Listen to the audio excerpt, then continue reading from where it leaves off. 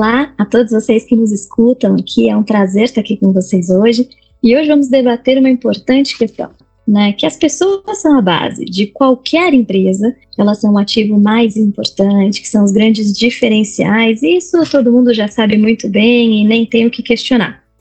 Agora, um ponto muito importante é que quando a gente está falando de desenvolvimento de negócios, de inovação, de novos caminhos, realmente de desenvolvimento de novas tecnologias, canais de venda, ou seja, todas as transformações que as companhias estão passando, a grande questão que fica é que, apesar de tecnologia a gente conseguir adquirir, de processos a gente desenhar, como e quando as pessoas realmente vão se adaptar a essas novas realidades é a grande questão. E mais até do que isso, como realmente, dado que hoje a gente tem ciclos cada vez menores de tempo entre uma inovação e outra, uma grande disrupção no mercado e outra, como que nós podemos ter realmente uma forma de gestão em que todas as pessoas da companhia são os grandes catalisadores de mudanças e transformação, e não sempre as pessoas que resistentemente estão ali sofrendo com as mudanças. Então, esse que realmente é o principal ponto. E nós aqui da KPMG, nós temos acompanhado isso há muitos anos por meio de pesquisas globais. Inclusive, fizemos uma última pesquisa muito interessante em que entrevistamos 18 líderes mundiais que são realmente de empresas consideradas desbravadoras, ou seja, empresas que realmente têm inovado e têm tido as melhores práticas de mercado com relação à gestão de negócios e pessoas, principalmente, e traz muitos insights, né, em como responder a essa questão, né? Afinal, como trabalhar todas as transformações e as inovações e pessoas de uma forma muito mais integrada. Eu sou Camila Pádua, sou sócia líder aqui na KPMG de Human Capital Advisory e hoje tenho o prazer aqui de mediar esse debate com a Carla Belanger, diretora de comunicação do Ibracon, e também com a Shirley Silva, diretora de desenvolvimento profissional também do Ibracon.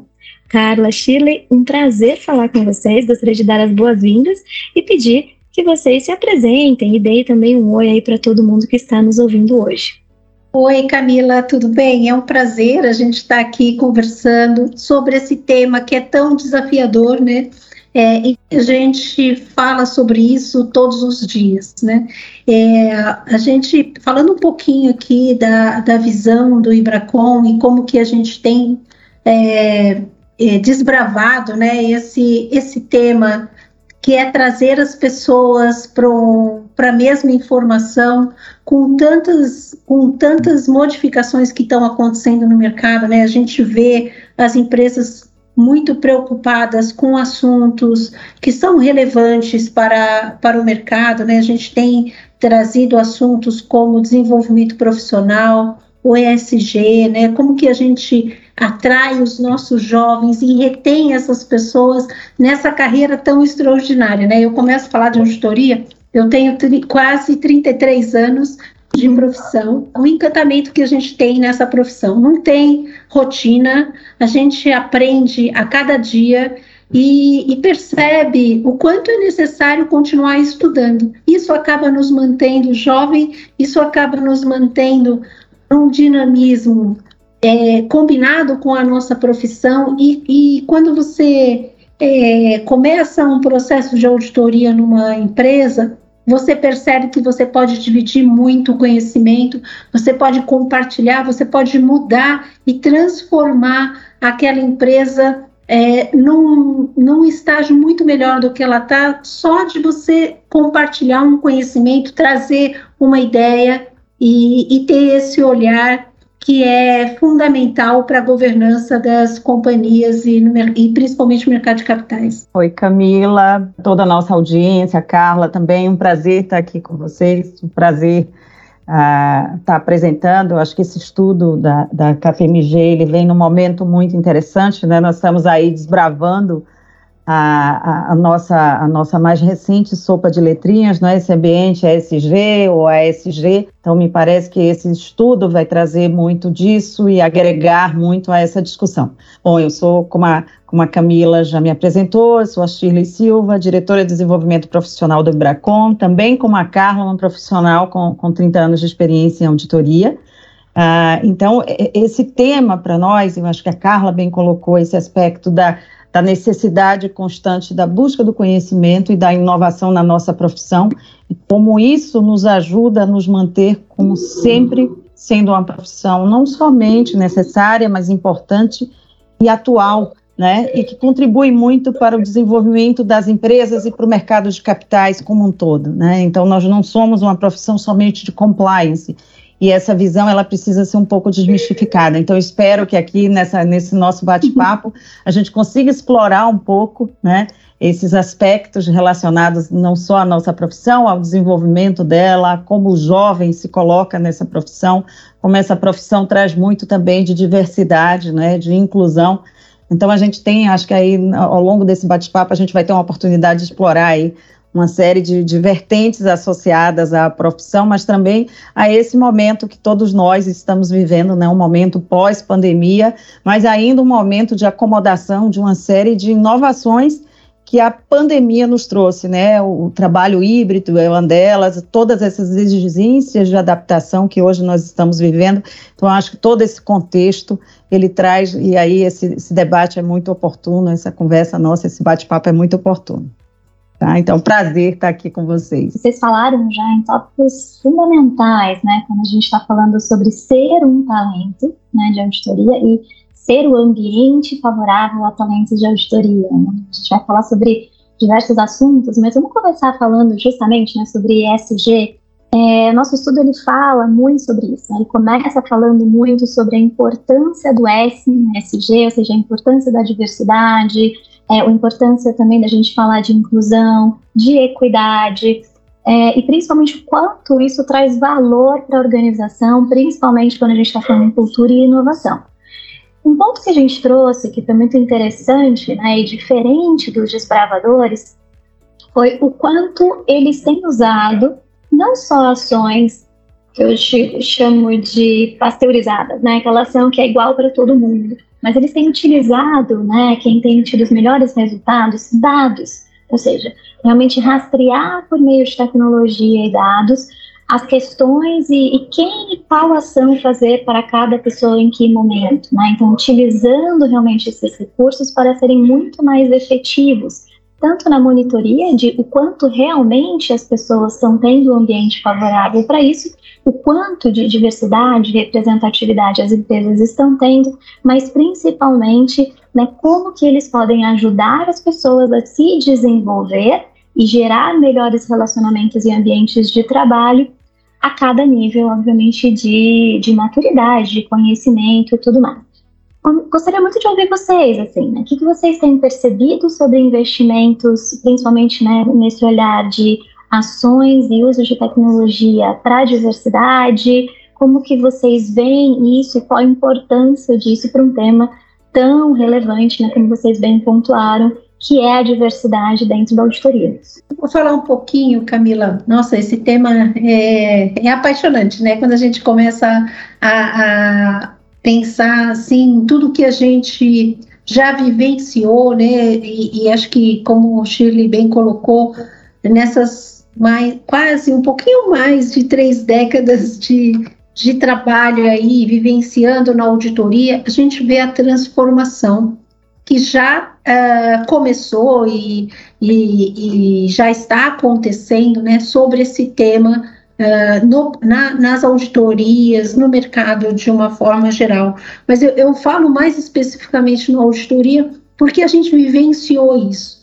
E é muito gratificante a gente perceber esse movimento onde a valorização da inteligência do profissional, ele supera ele é mais importante, né? É um tema mais importante e mais valorizado a cada dia do que, de fato, sobre o que é aquela pessoa. Aquela pessoa, ela tem que ser vista em como ela contribui de forma inteligente para a nossa profissão, ou às vezes trazendo uma solução numa dificuldade de uma aplicação de uma norma, por exemplo, numa determinada empresa, ou como os stakeholders vão enxergar o resultado daquela auditoria, e como que a gente trabalha todos juntos, sem fazendo com que a diversidade aconteça naturalmente, esse é o meu sonho, né?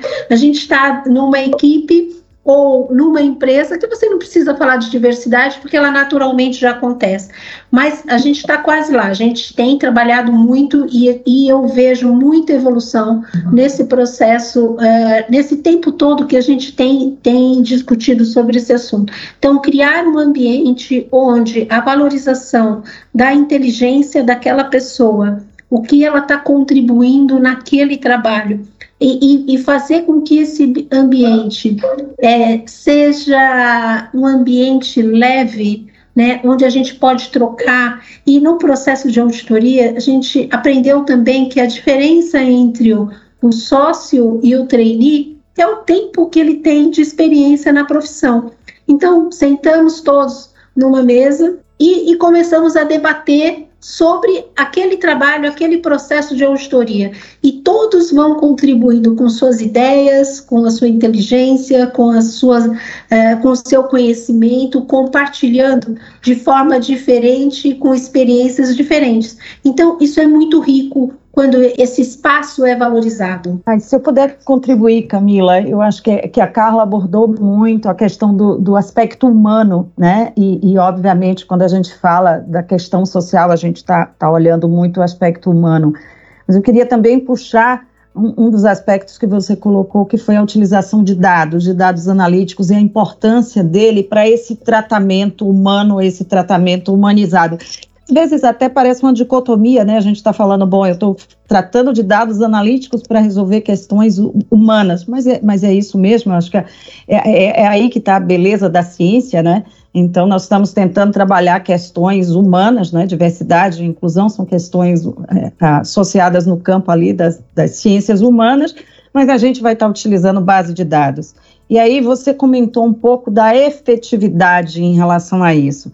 Eu acho que nós e as empresas de auditoria, e aí coloco também a nossa instituição, né, o nosso instituto, o IBRACON, ele trabalha muito com isso, né? Então, nós trabalhamos dados, né, e as empresas de auditoria, elas avançam nisso porque nós temos uma facilidade em trabalhar dados, porque e aí nós utilizamos, né, a contabilidade, ela é baseada em dados, né, informações, números.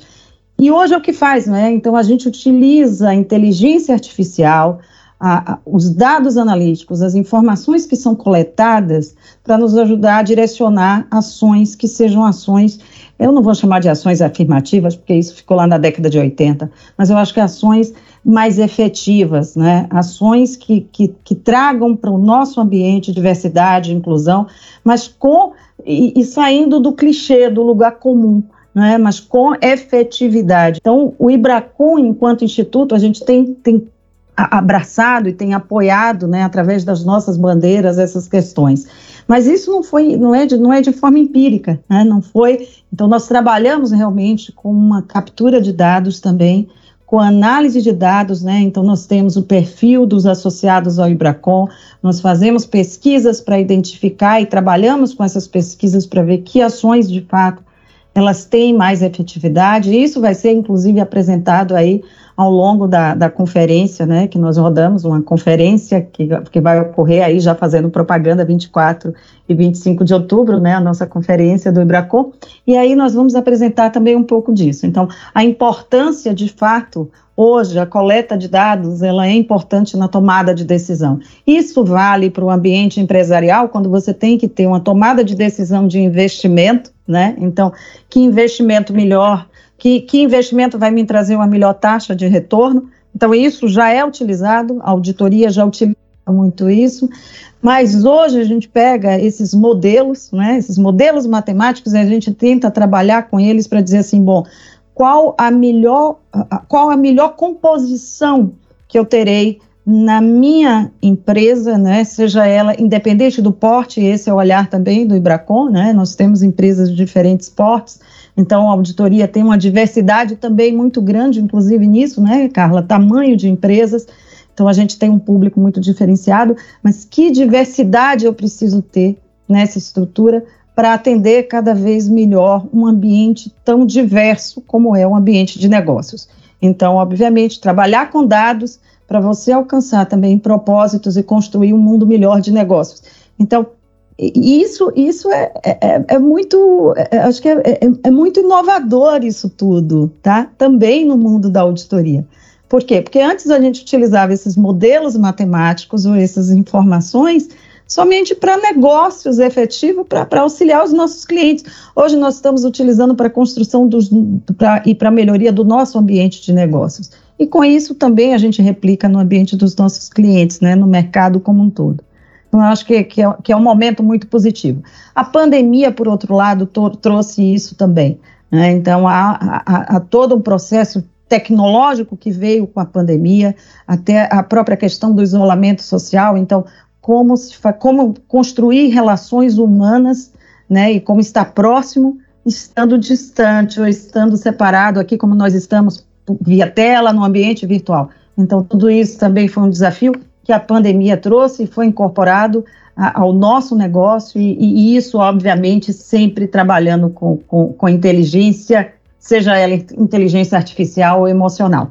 Então, eu acho que essa é a nossa pegada do momento, tá? E Camila, você tocou num assunto, acho que extremamente relevante, né, que é a pesquisa mostra como que os líderes, né, da área de recursos humanos, e na verdade isso não está só na área de recursos humanos, né, acho que está na liderança de todas as empresas, né, qual é o olhar, né, e de uma forma, como que você faz uma política abrangente, mas acertando e atingindo o individual, né? Que eu acho que esse é o maior desafio. Então, é uma coisa que eu quero abranger todas as pessoas, os funcionários, né? Os profissionais, mas também ele, no individual, se sentindo mais feliz, se sentindo mais acolhido nesse ambiente, e foi nesse contexto, e eu não queria perder essa oportunidade de falar